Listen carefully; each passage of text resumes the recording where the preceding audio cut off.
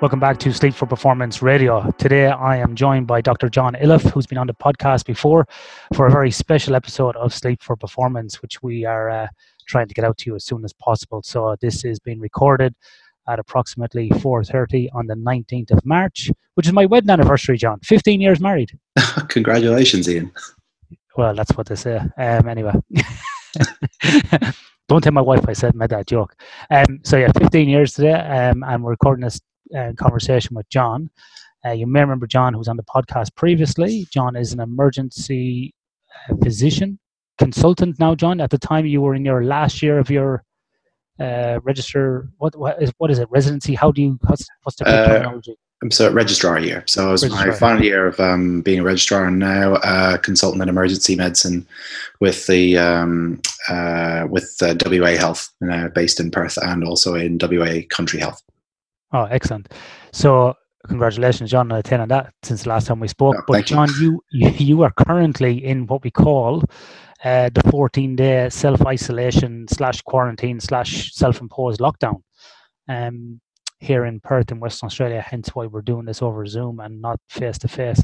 So, John, do you want to tell us about why you're in this self-isolation at the moment? Sure. Well, basically what's happened, Ian, is that I've unfortunately had to return to Australia fairly promptly, given the current escalation of the global crisis that's going on at the moment. I was actually due to get married back in Ireland tomorrow on the 20th of March. And as things were starting to become more apparent with the scale of the issue we were dealing with, as I'm sure people are aware, countries all over the world were starting to restrict people on their movements, but also social gatherings. And prior to me leaving the country, Ireland imposed a ban on large social gatherings of greater than 100 indoors and greater than 500 outdoors, I believe. It was 500 outdoors. But it got to a point then when I got into Ireland that things were starting to escalate very quickly. And my fiance and I, we decided earlier this week, about Sunday, that we would cancel the wedding because we had international guests coming from Australia, New Zealand, Switzerland, America. And we could not risk having them stuck in the country outside of their home, away from home. And we also needed to make provisions to get back. Now, unfortunately, my fiance had not left by this stage. He was due to come a little bit after me. So we had a bit of a mad rush to get back to Australia with all my in-laws and my family. I'm glad to say we're all back, and all guests who had left have returned to their country of origin. But now, as per the government recommendations, all of us are currently, who've returned to Australia, under a 14 days mandatory quarantine, which, although is tricky, is definitely the right thing to do. And we're following to it very, very strictly, even possibly a little bit more strict, where my fiance is actually living with friends at the moment and is out as I'm at home on my own at the moment. And the closest we have got to is within 2 meters of each other to hand something to each other, and that is it. We are taking this very, very seriously. Yeah. So, John, how are you personally dealing with that isolation at the moment? Obviously, it's off the back of a major kind of event you were going to have in your life, getting married, and a great time of celebration. And sort of, it's not probably the best time to go into self-imposed isolation / quarantine. How are you doing to maintain your spirits each day and keep upbeat about this situation? And I would presume, John, as well, as a physician, you are probably slightly stressed that you're not being able to be out there and help people at this time as well. Exactly. And I think when it comes back to what am I doing in isolation at the moment, a lot of this is all really gearing towards sort of good mental health, really, at this point. And there's so much documentation and experience of people who had to do similar.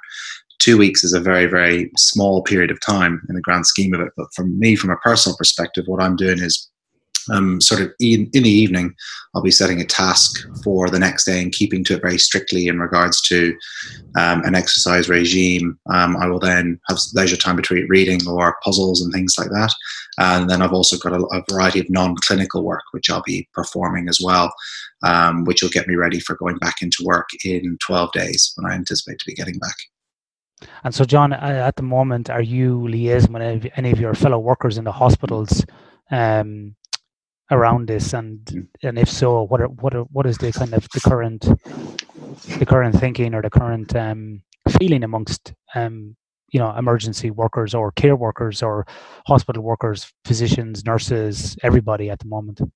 Well, there's actually a lot of preparation is going into getting ready for an expected deluge in WA, and there's a lot of contingency planning in regards to getting departments ready, because this is not like anything that we are going to have experienced in our lifetimes before. This is a droplet spread virus which runs huge risk. We run a huge risk as healthcare workers trying to manage this safely and trying to help as many people as possible. We have to make sure we try and isolate people as best as possible within the emergency department. We need to protect staff, and we need to ultimately make sure we get them the treatment they need. It is a very, very nervous time reading and hearing what's going on in places like Italy, which is a very, very good health service and a very, very wealthy area in the Veneto region and Lombardy. These are wealthy areas of Italy which are struggling to deal with the outbreak. And from what I can see today, there's unconfirmed figures of around 500 people have died in the space of one day. The concern with that is that although things look relatively good in places like West Australia, where we are, where there's 38 cases as of this morning, is that we know, and this is a fact, we know cases are going to rise. As cases rise, people will get sicker over the progression of the illness.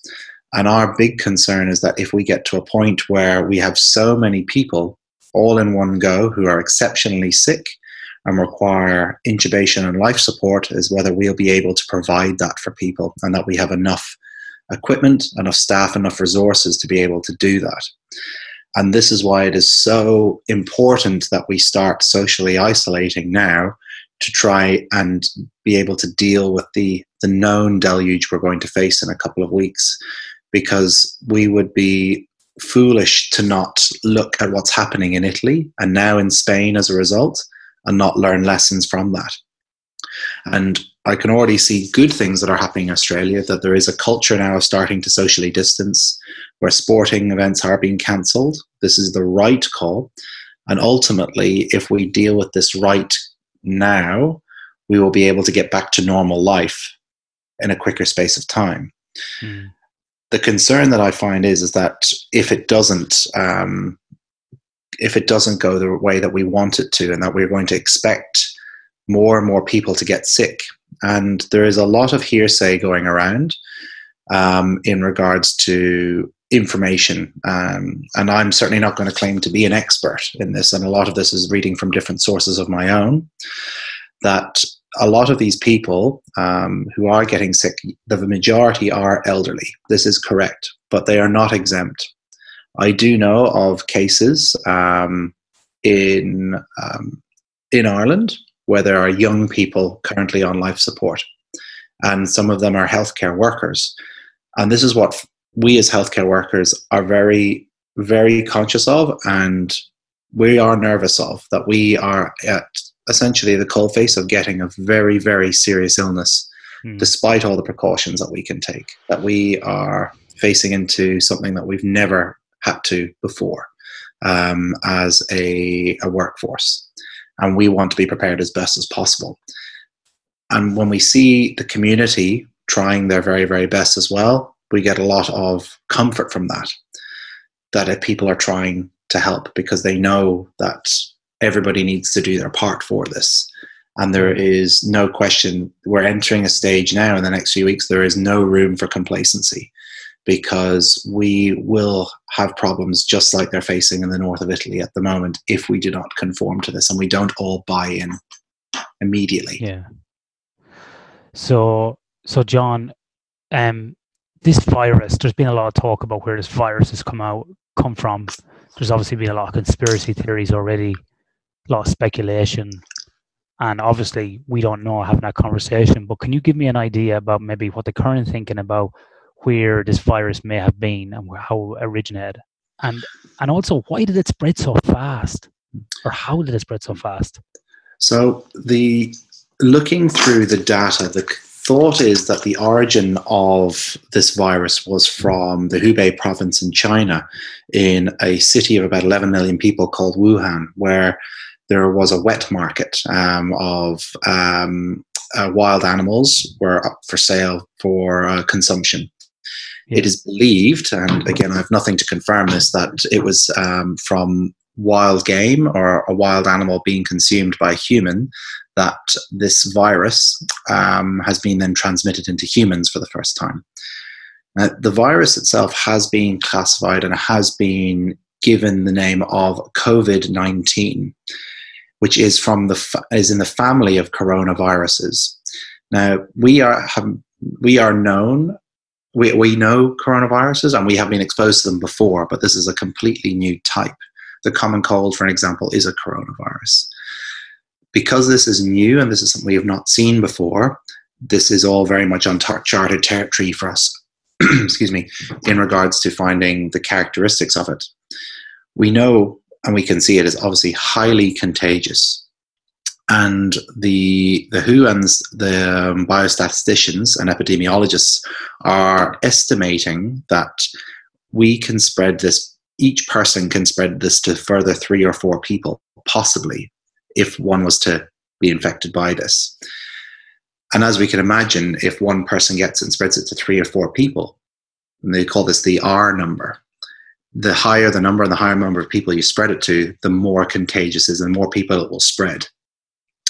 Now, the concern with us with this virus is that not only is it contagious, but it is all very serious and a very, very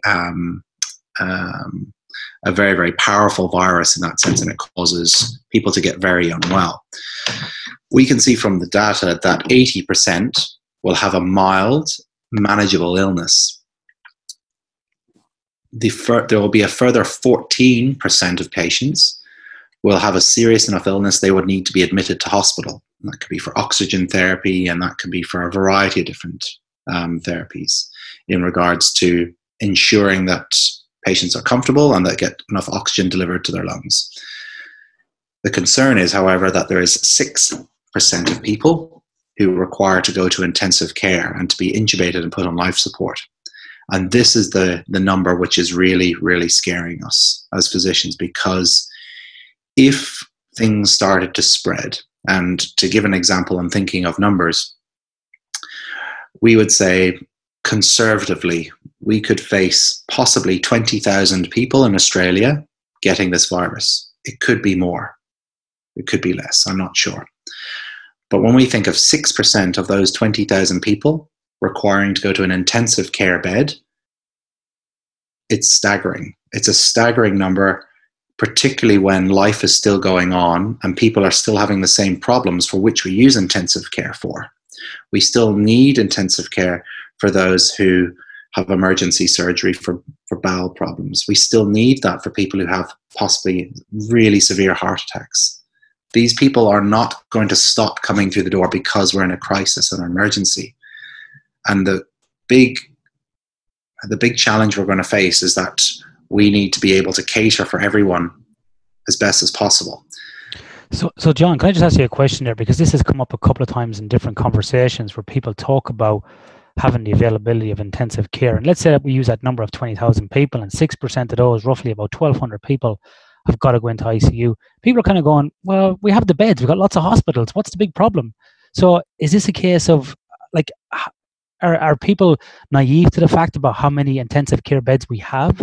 And, you know, if so, how much capacity do we have? Like, let's say in Western Australia, how much capacity do we have to deal with this for intensive care? Because people, I don't know if people realize or know, and I certainly don't know, is how much capacity do we have to deal with that percentage if it comes through? It is certainly not to that level. And you probably would be very aware now that there's a lot of discussion around a phrase, flatten the curve. Yeah. What we do not want to do is we do not want to have all of these this huge number of people all get sick at the same time. because then we're going to have a huge proportion of people suddenly arrive into the hospital requiring these intensive care beds and hospital beds. We want to be able to take this huge spike and flatten it out, but flatten it over a greater period of time so that the health system can cope. And I'm going to speak in very generalized terms. And again, I do apologize. I can't give accurate information. In my position, I can't speak for other hospitals, but I would say between the three main hospitals based in Perth in Western Australia, you're looking at anywhere from 40 to 26 beds in each hospital. Now, 40 might be very, very high for some, but I'm not sure what some of the hospitals are. But this is what we're looking at each site. And this is what we think is that they're fine bed numbers, but all those beds are usually full at any one time with other things going on and other patients. These are the factors we need to think of. The other factors we need to think of are the staff to man those beds. Yeah. We need, for every intensive care bed, there must be one nurse, and they need accompanying doctors as well to help look after the other patients. The concern is if staff start getting sick, there's nobody to help assist with those beds. It is exceptionally important we keep our workforce healthy to be able to manage.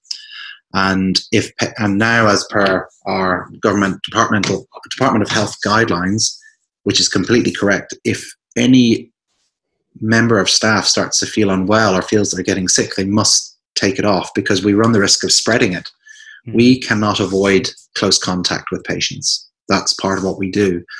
And if there's any thought that we might be getting sick, we need to stop. And we need to make sure we have a sustainable workforce that will be able to deal with the patients who are not well enough to be at home. So, John, how do we know how this is spread? I've heard it's touch. I heard it's from, people are saying breath. It's from spit. It's from all skin to skin contact, like all different variations. Do we know how it's spread at the moment? Well, certainly all of those are true in a form. Basically, the way that the WHO have been saying that this is spread is by droplet. Now, droplet can be spread by anything. That can be spread by spit, by coughing, by sneezing. When we breathe, we have tiny droplets of fluid which is held within the air and will land on surfaces. If those droplets are still on the surface and we touch them, and then we touch our mouths, we touch our nose, our face, then we are transmitting it towards ourselves. That is the main vector of how it comes, is through these little droplets. And that's we're coming in contact with the droplets. On the surfaces, I don't know the most accurate and up-to-date information of how long they live on the surfaces. But this is why we want to make sure that we wash our hands exceptionally diligently, because we know we're going to be coming up to these surfaces which perhaps we don't know someone has sneezed on and someone has possibly coughed on. So that if we have come in contact with the viruses, we're washing it off. Similarly, what's so important is that sneezing and cough hygiene have to be perfect. There's no room for any exceptions. Covering your mouth and nose with a tissue, your elbow, your hand, and then washing is the most important thing you can do when you're coughing and sneezing. And so is washing better than the hand sanitizer? Because people are freaking out about hand sanitizer at the moment. What's better, washing or hand sanitizer? I don't know any specific information to say what is better, but I know that I would rather have soap and water than anything else if I had nothing. I think sanitizer is much easier to use because it can sit in your pocket. But as far as I'm concerned, if I have access to warm, soapy water, then that is perfectly fine by me. Okay. Sanitizer is between, so I'm not sure the specific concentrations of ethanol. I don't know if there is any data to say which is better available. But as far as I'm concerned and my colleagues are concerned, our main mandate is to wash our hands with soap and water. That is our gold standard, and certainly what I will try to do every time. But yes, I do understand that people want to get their hands on sanitizer, and it's a fairly hard to come by commodity, but it doesn't mean then it's an excuse to go back to not using soap and hand washing. John, we've seen some really poor behaviour at the moment in not only here in Australia but across the world in terms of people hoarding in supermarkets, panic buying, even though there is no effect on supply chains and logistics. What sort of behaviour are people reporting that's going on at the moment in hospitals in terms of, dealing with staff and dealing with each other, management of supplies? What's happening there? Are we seeing the same panic behaviour in hospitals, or is it more controlled? Well, what I can say from a staff perspective is that there is a really good can-do attitude. Yeah. Staff, although are wary and know what's coming and know the potential for what's coming on, nobody is shying away from it. Staff are not hiding away. They're not taking leave. People are putting their hands up to say they're ready to help. And that is exceptionally encouraging and what I take a great solace in. Personally, I want to get out of quarantine as soon as possible, and then I'm heading straight to the office to make sure that I can get stuff done and ready for when I hit the floor. Yeah. People are getting prepared, and this is really good. And that's also in Ireland, where we obviously have a lot of ties. Talking to friends there, friends in Ireland are being retrained to be useful. Friends of mine who are surgeons are brushing up on skills which will help them for these particular challenges that they're going to face, because they might not be doing any surgery for the next few months. And that's encouraging from a staff perspective. What we have found is sometimes a bit harder to grasp is that sometimes we're being faced with difficulty with regards to our supplies. There is cases, and I'm not going to say this. It would be an unfair thing to say it's a sweeping generalization, but visitors to hospital have been caught stealing equipment. This from masks to hand sanitizers to gloves, and a very real possibility we face is that if these supplies dwindle, they're not available for healthcare staff to utilize to protect themselves. And we are worried about that, where we need to make sure that those supplies are maintained for hospital, because we are going to face this. It's not a question. It is happening, and we need to be protected so we don't bring it home to family, friends, and relatives, and to be able to show that we can deal and help with people, because otherwise we're putting ourselves at tremendous risk, because we cannot socially isolate away from people. And this is going to be from people who are known to have the virus and who are known to be contagious, and that is quite concerning to a lot of staff. And it's not a sweeping generalization. It's just happening in certain cases, and people are being taken are being charged with theft. Yeah. But it's certainly behavior which cannot continue for the health system to be sustainable. Wow, that's surprising. We, like you say, healthcare workers really need those supplies, and if on the front line, they're the people, like you say, put up their hands to do this work, not shying away from it. And if we can't support those, it's pretty poor. What's some of the positive things you're hearing on, John? Because we are hearing a lot of negative, and it's easy to focus on the negative. We've all done that this week, including myself. I've got kind of pissed off with humanity this week, but there is some nice positive stories that are coming out. What's some of the positive things you're hearing, John? Well, I think the big positive things that we need to think about are where the viruses have originated and where they were first transmitted. There's a lot of good data to say things are becoming under control. In Wuhan and Hubei, there was no new cases transmitted by the community today. That is a huge step in the right direction from the original epicenter of the outbreak. So this shows it can be managed, and it can get to a point where we get back to normal society.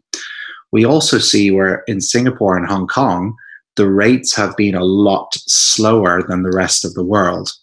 And that will crescendo off, and then we'll start to ease off as expected. And then it's interesting looking at the data out of Singapore and Japan, because Singapore and Hong Kong, because they have had the best response out of anywhere else in the world, arguably.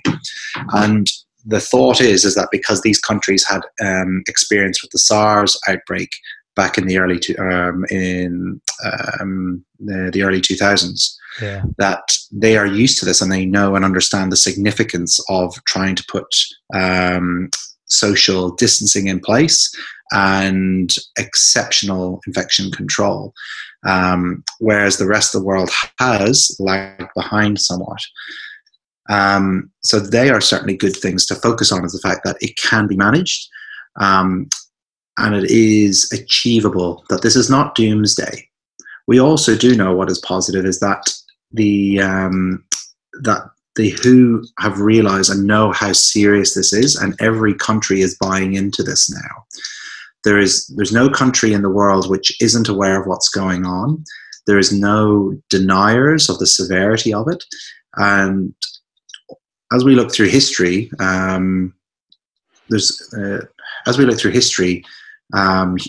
humankind can actually get through anything once you get enough people buying into it. And what we've seen is that there is culture shift now. And what I do love to see here, even without governmental policy, is that West Australians are practicing social distancing before it becomes policy. And these are encouraging times as well. Personally, I would argue that the schools should be closed, because we do know that children aren't as badly affected as adults. But it's believed that the children are becoming vectors to bring the virus to the adults and getting them sick. So we already do know that families in Australia are not allowing children to see grandparents, are starting to keep them from school. And these are very positive signs going forward, that we're doing it before we're being made to do it by the governmental authorities. Yeah, I think you're right, John. I think a lot of people, including myself, like I'm working from home as much as possible. I've made a stance not to travel either internationally, and even that was just a few days before, and that it became sort of not an option anyway. And even interstate-wise, we're not doing any travel.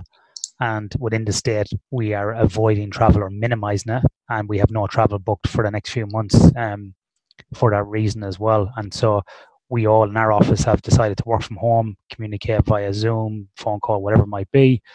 And where the need is not there to meet with clients face to face, we won't do it. Now we're going to continue to work away, because I think it's really important that we all don't freak out. We need to contribute to the economy. We need to be positive and upbeat, and we need to keep working away, because there's not only the health and safety impacts of this and the cultural impacts, but then there's also the financial impacts, which many people are hurting. And I think if everybody sort of downs tools and puts their head down and says this is doomsday, I think then we're going to make it worse. So I think for me as a small business owner, I'm going to keep plugging away, doing the right thing. Absolutely. Head up and upbeat. And if we all can do that, we can all get through this from a health perspective and a people perspective and an economic perspective, and come out the other end really strong. So yeah, I think we don't have to get that bad. And that was one of my questions off the back of that, John. The last pandemic we had in the world was the Spanish flu, nearly 100 years ago now, 1920, and about 100 million people died in that. Are we going to see something similar to that? Are we overreacting if we talk about similarities to Spanish flu, or what's different with this one? Again, with the limitation of not being an epidemiologist or a public health physician, I personally would not think we are looking at anything to that extent, because we have the ability to be able to deal with this better than what we did 100 years ago during the Spanish flu. And I mean, it could be argued that actually the last pandemic to strike the world was actually HIV back in the 80s. And there were a lot of things that were learned about the HIV pandemic and what has helped in regards to this. We, at that time, did not know what HIV was. We didn't even know what type of virus it was. We didn't even know if it was a virus for many, many months, I believe. And it took a while for that to gain traction in regards to finding out what the transmissible cause was. And this is all part and parcel of learning about epidemiology and public health. And there are lessons to be learned through everything. The difficulty with the Spanish flu is that trying to coordinate health departments and world health departments are exceptionally difficult. Would have been exceptionally difficult back in 1918. We do know, obviously, travel would not be as free as it is now, and it could be argued, well, then surely this would be worse because we're traveling more freely. Yeah.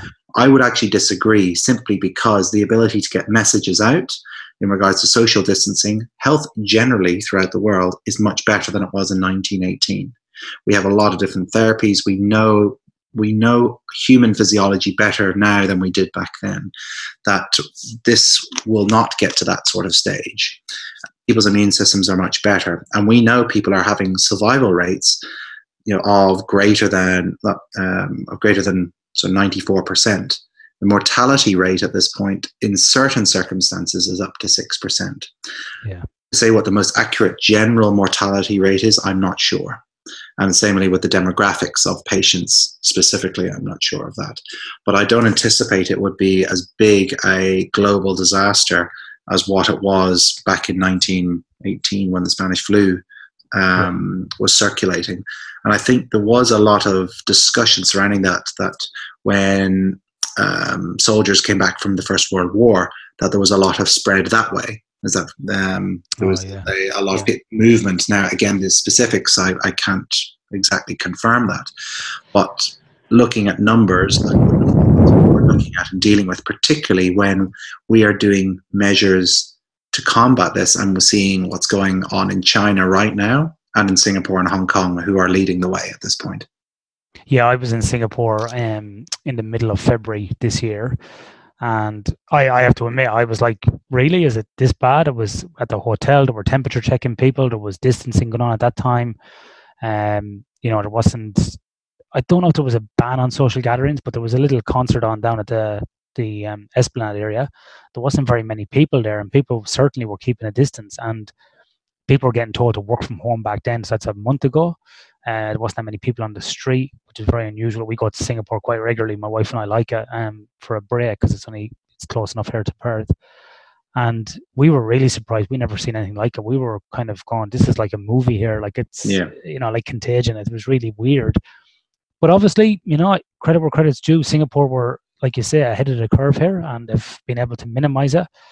And again, like what you said, I'm not an epidemiologist or an infectious disease doctor or know that much about it, but I was kind of going, really, is it that bad? Like, really? But obviously, Singapore were well ahead of it. And I think, John, when we come out of this, I think there's going to be a lot of changes to public health policy, I think, going forward in many countries. Yeah, I think so. And this is, there's going to be a lot of positive change going forward, that we will know how to deal with this better. I would have a lot of opinions what I would do. It's not to say that should be sort of put in set in stone in policy, but when this blows over, which it will do, is that the WHO and local health departments are going to have very, very strict guidelines on what happens, because modern society will not want this to happen again. Yeah. And particularly, like you said, I think it's very important that we realize and always take into account the economic effects that would have on small businesses, big businesses as well. There's already been one airline has gone into liquidation, Flybe over in the UK. I know Qantas today laid off 2/3 of its workforce in anticipation. These are all obviously concerning times for people, and we'd be kidding ourselves if we said it's not in our minds somewhere. People need a livelihood. But out of adversity comes adjustment, and people adjust, like what you're obviously doing as well, is that you're looking to work from home. We try to keep business as usual as best as possible. We're very closely tied to our local businesses here. There's a cafe which is 5 doors down, and we know that they are starting to plan doing home delivery services for people, so that they can still get some brunch and breakfast, or where they cook it and people come and pick it up at the door and they don't stay. These are all very, very good incentives which are being started, because people know we need to change. But we don't want that to risk a business folding, because nobody wants that. There's another company up the road which is a caterers. They are looking at doing home deliveries of food for people, for dinners, because they're obviously not going to be supplying weddings and functions pretty soon. But they're all looking to adjust, and people will adjust accordingly. And it's uncertain times we face, but people are starting to prepare for that.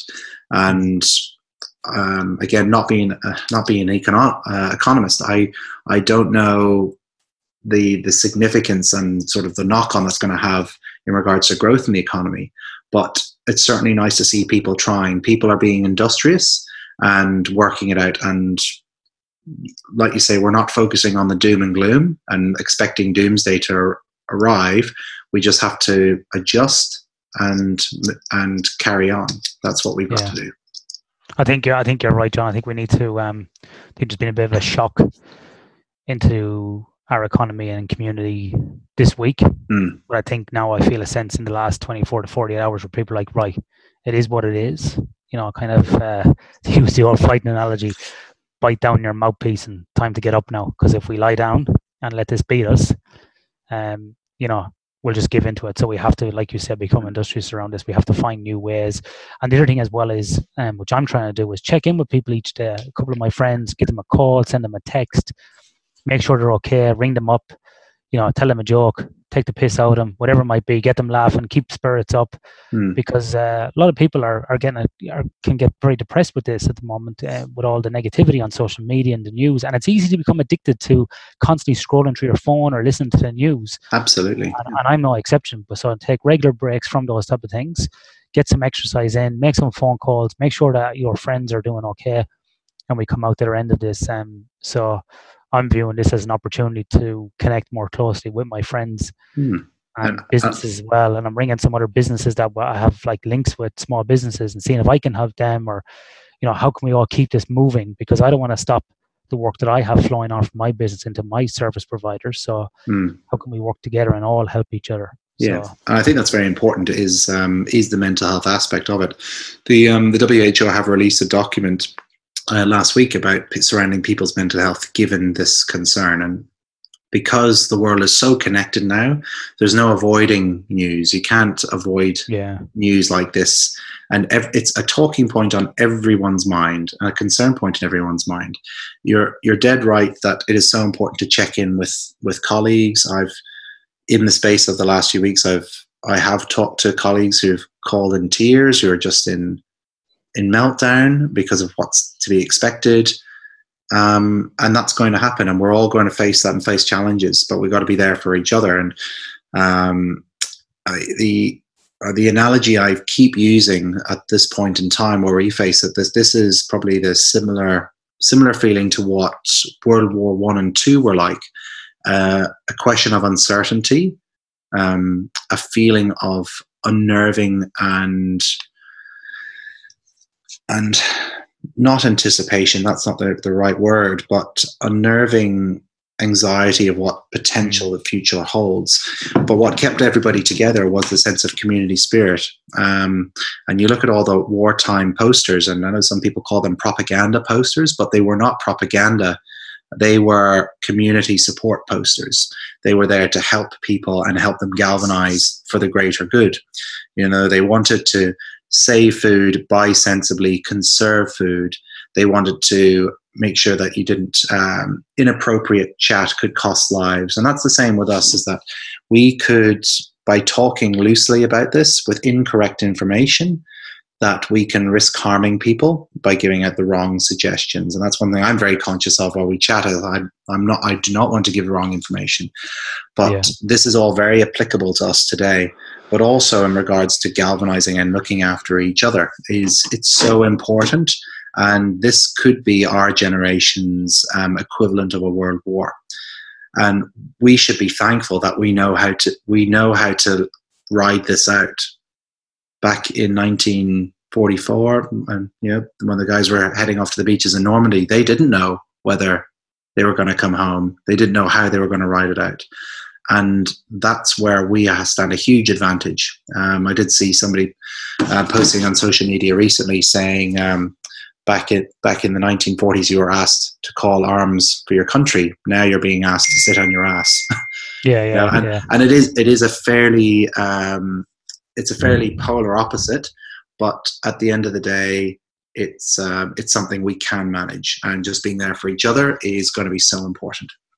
I think it's interesting, John, because to your point, a friend of mine today who I was talking to, her grandmother is 100 years old, and she still gets around, goes to the shops and so on here in Perth. And she went to the shop the other day between 7 and 8 o'clock in the morning, which is great that supermarkets are doing that to allow elderly people, disabled, or people with challenges to go shopping. Mm-hmm.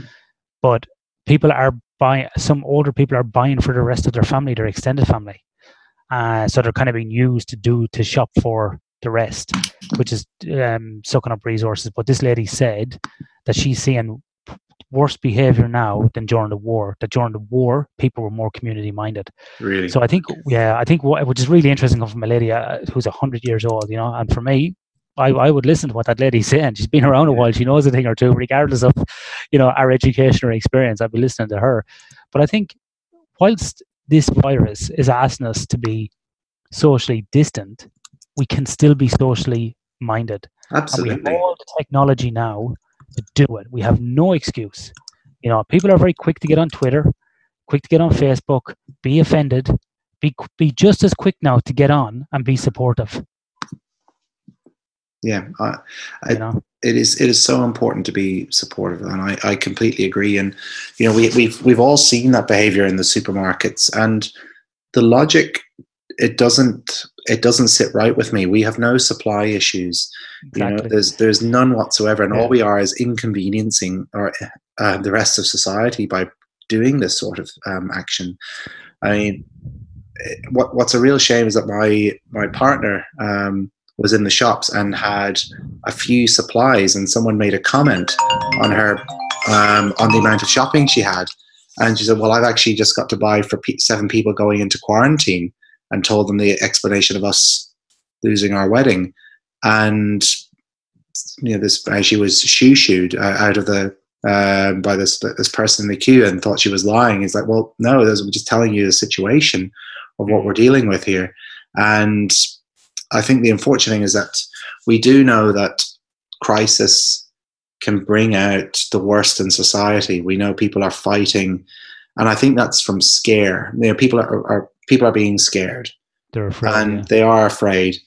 But this also does bring out the best in the community. I do know that there has been an inundation of people looking to help healthcare workers and saying what can they do while people are at work. Can they look after their kids? Can they walk their dog? People are having a lot of offers. I mean, I've had so many good friends call me up to say, how am I doing? How's my wife doing? Is there anything we can do to help? Can we pick you up? It does bring the best of humanity out as well. But it is very frustrating when you hear that perhaps people are maybe abusing the privileges that have been given upon them in regards to getting designated shopping times, and that's the first I've heard of that myself. But in time, it won't be the thing that defeats us. It certainly won't be the thing that defeats us. And I suspect that as things start to go back to normal, which they will do, is that people will look at themselves and ask what they did. What was their behavior like? Was that exemplary? And we all have a moral obligation to follow and do what the right thing is. Food is always going to be there. And I think the ironic thing is everybody's looking for long life things. All the beautiful fresh fruit and vegetables are all still there. They're all there. Everybody's buying bottled water. We have possibly one of the cleanest water supplies in the world, which comes straight out of the tap. There's not logical thinking here. My grandparents never had toilet paper when they were growing up. These are things we need to think about of what's really important. Yeah.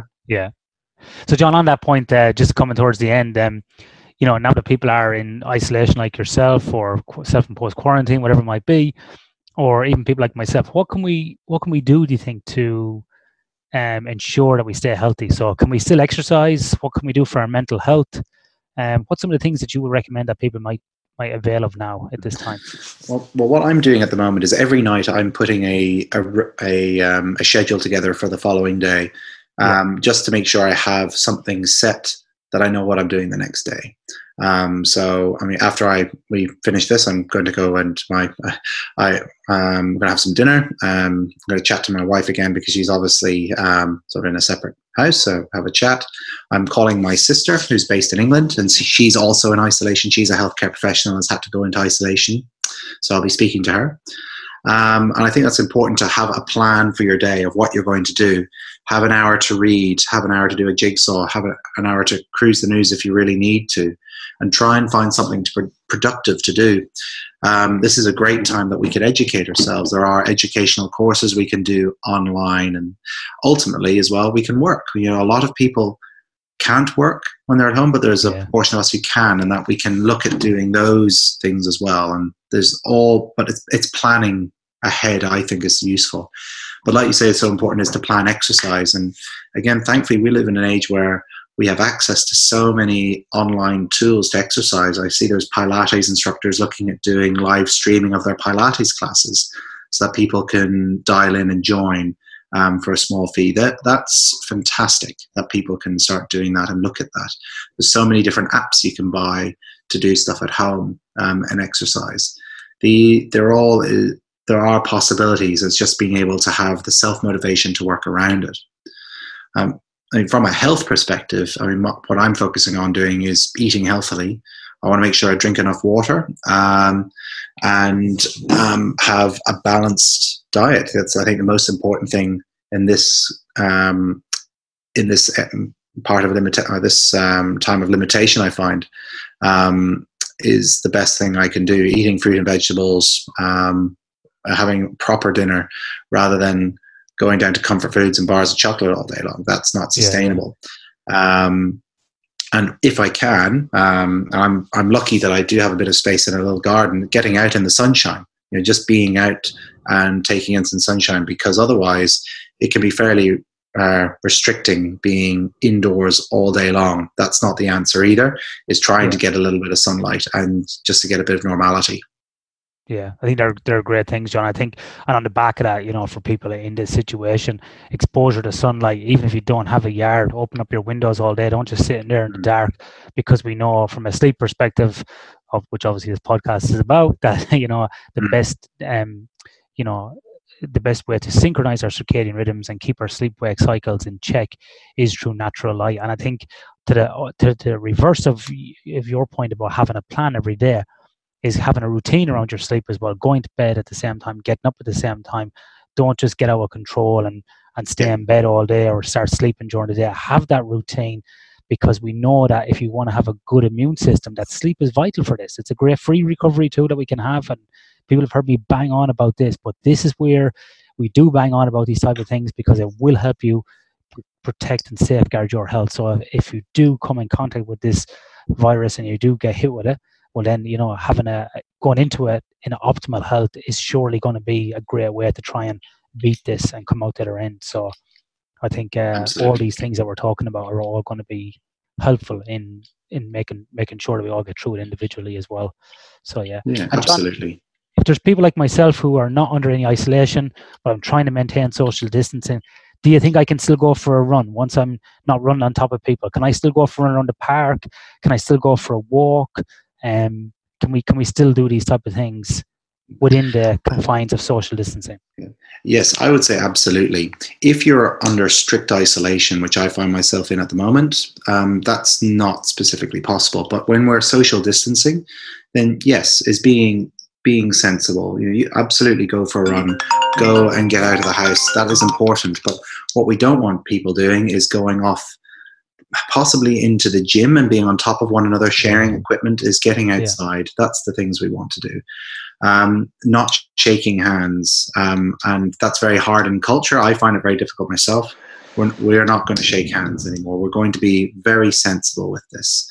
Cough etiquette is so important in regards to the way that we proceed in the future now. Covering your mouth and nose, ensuring that you wash your hands really diligently, and surfaces that you may have sneezed or coughed on, making sure it gets washed down as well. These are all, it stands to reduce the chance of getting infected, but it certainly, we certainly still run the risk of getting this regardless. And I have a friend who has caught it. Okay. I won't say specifically geographically whether that's Ireland, England, Australia, or America. But I have a friend who's caught it, and there was no reason to believe why they shouldn't have caught it, because they were very, very diligent in their in their use of protective equipment, but they have caught it, and it's just a piece of really bad luck that they have this illness now. But what we can do is reduce our risk by being diligent as possible. Yeah. So, John, before you go, if people are bored and want to watch a TV show or a movie, what are you recommending at the moment? What would I recommend? Contagion. I don't know. I would say stay away from that. We don't want anybody getting more and more upset or doomsday thinking. I'm a big Bang Theory aficionado. That'd be probably my crux now. I actually, when I was on the flight over, I saw an interesting series which I might download shortly. Is a thing called His Dark Materials. Yes, on HBO. Yeah. So yeah, that might be my next venture, I think. So Big Bang Theory and His Dark Materials. Very good. All right, John, listen, thank you very much. Really appreciate it. We wish you all the best during your isolation period, and wish you all the best as well going back to help other healthcare professionals in tackling this. And from behalf of myself and everybody else that has said it to me, I think you guys are doing a great job, and we're really, I'm certainly proud and thankful for everybody's efforts in this as well. So the least we can do is do some of the things that we discussed in this podcast today, like we said, about social distancing, good hygiene, keep our economy going, and come out the other end with a sense of dignity of this as well. So yeah, thanks very much, John. No problem. Absolute pleasure, Ian, and thanks very much for having me on. Cheers.